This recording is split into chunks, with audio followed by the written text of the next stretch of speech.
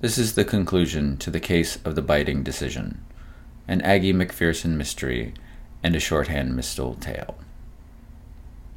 Sitting in Reverend Taggart's presbytery later, Aggie explained, "His name is Cordell Hull."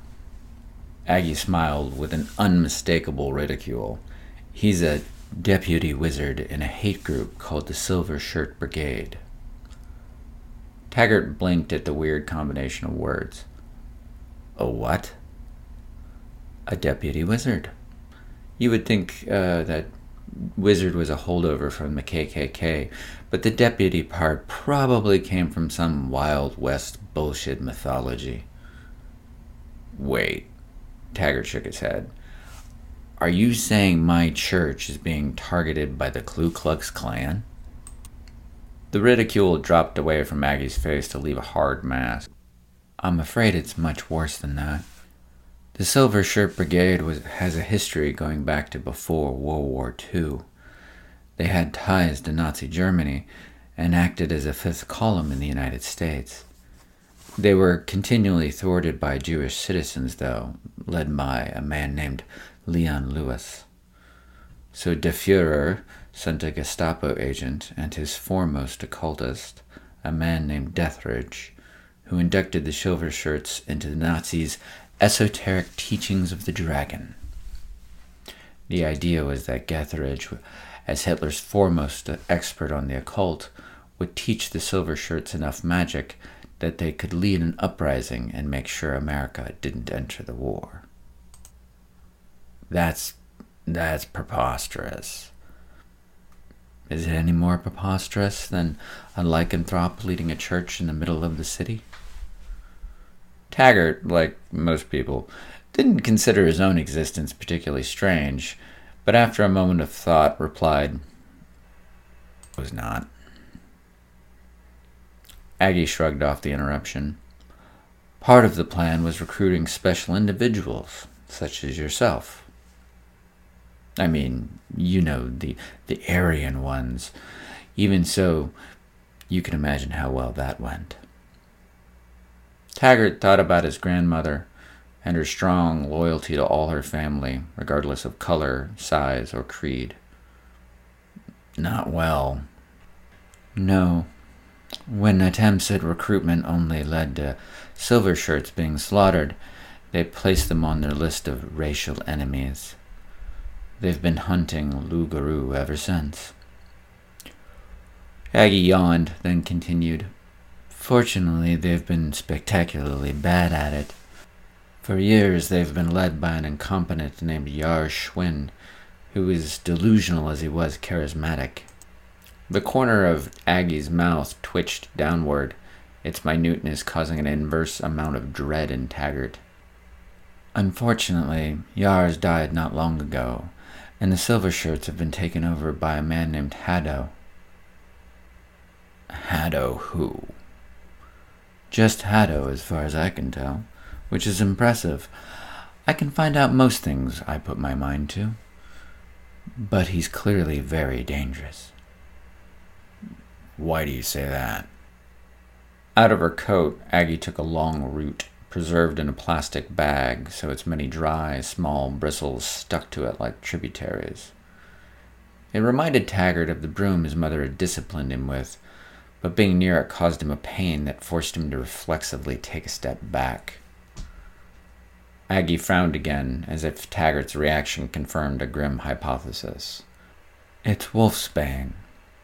If Haddo has been having the Silver Shirts somehow slip this to you, and I can't imagine any other reason they'd have it, it would explain your—" Aggie stopped, her expression softening as she diplomatically recalled Taggart's own words.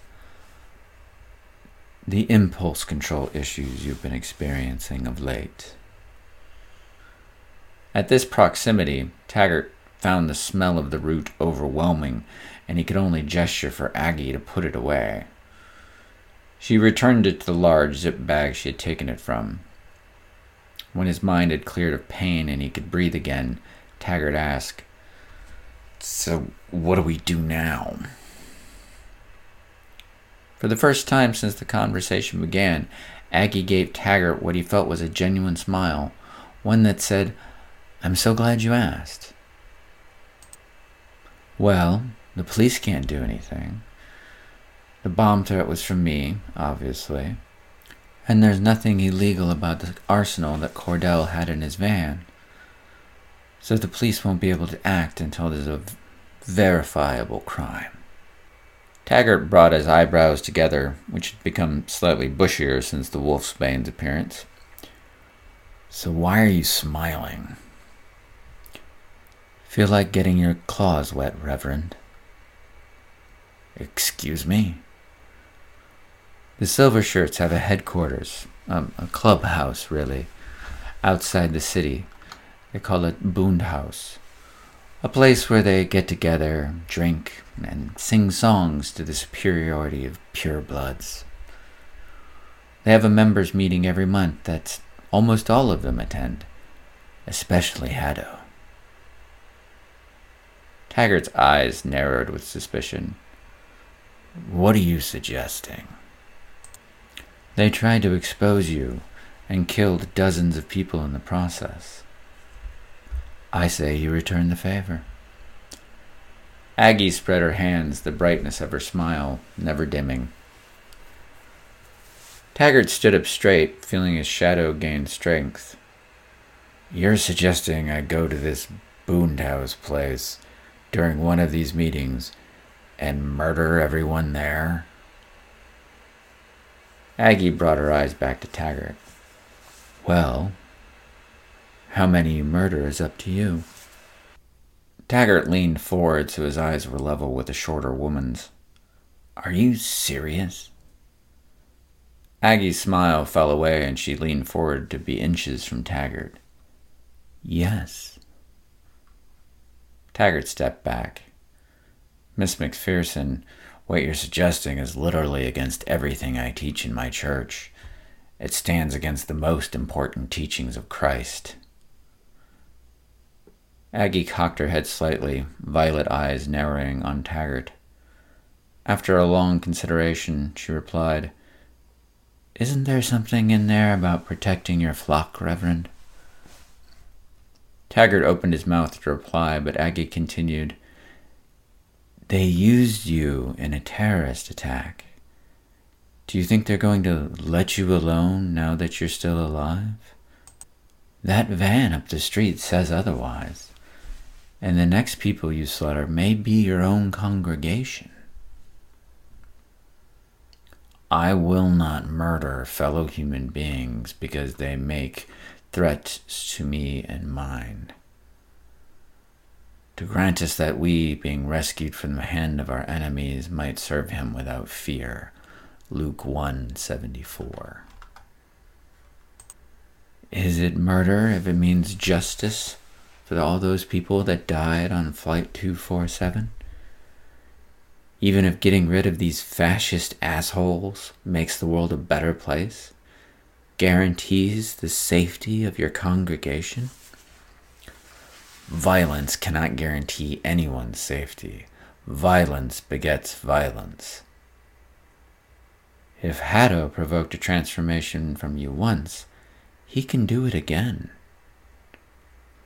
"There are members of my flock that know the truth about me. All of me. Now that we know how they did it, we can be watchful about any trespasses in the future." "Taggart, people are dead.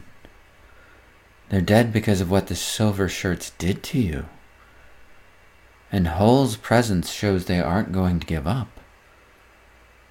Unless we do something to stop them, they will come for you. Are you willing to accept the consequences of how many people might suffer when that happens?" I will not violate the teachings of Christ, the teachings I live by, because they are difficult. It is because they are difficult that makes them worth living.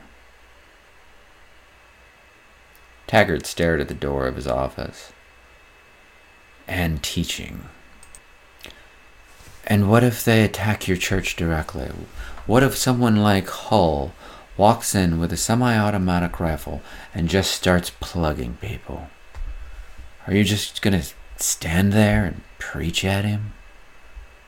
That is a very different situation than premeditated murder. Not to the people on Flight 247. Miss Taggart stopped himself and breathed deep. Aggie, unless you have an alternative to offer, this conversation is over. Aggie mirrored the Reverend, taking in a long inhalation and holding it while closing her eyes, only to open them with a series of quick blinks. Okay. I've done what I can. Reluctant to let someone who had helped him leave unsatisfied, Taggart asked, We never discussed your fee. Aggie paused, a quick calculation in her eyes. That passed, though, and she pulled on her coat, one sleeve after the other. Keep it. Use it for additional security. I know a brouhaha in the Hill District that can help set up some wards that might keep Haddo's tricks away. That would be very useful, thank you. Taggart bowed slightly, humbled by the generosity of someone that he disagreed with. Aggie sighed heavily, expelling a dissatisfaction Taggart could practically smell. And get some wolves around here? Excuse me? Some armed security. The police will keep an eye on things for a while, but Haddo will be smart enough not to have the Silver Shirts do anything until their attention goes elsewhere. Almost as an admonishment, Aggie added, Get some wolves around here. You've got too many sheep. At the door, Aggie paused, a hand on the doorknob. She stared at the floor. From having had several difficult conversations in his office, Taggart recognized the expression of someone struggling to find something more persuasive to say, something that might make a change. Instead, though, she lifted her gaze to look Taggart in the eye and said, May God bless you, Reverend Taggart. And then she was gone.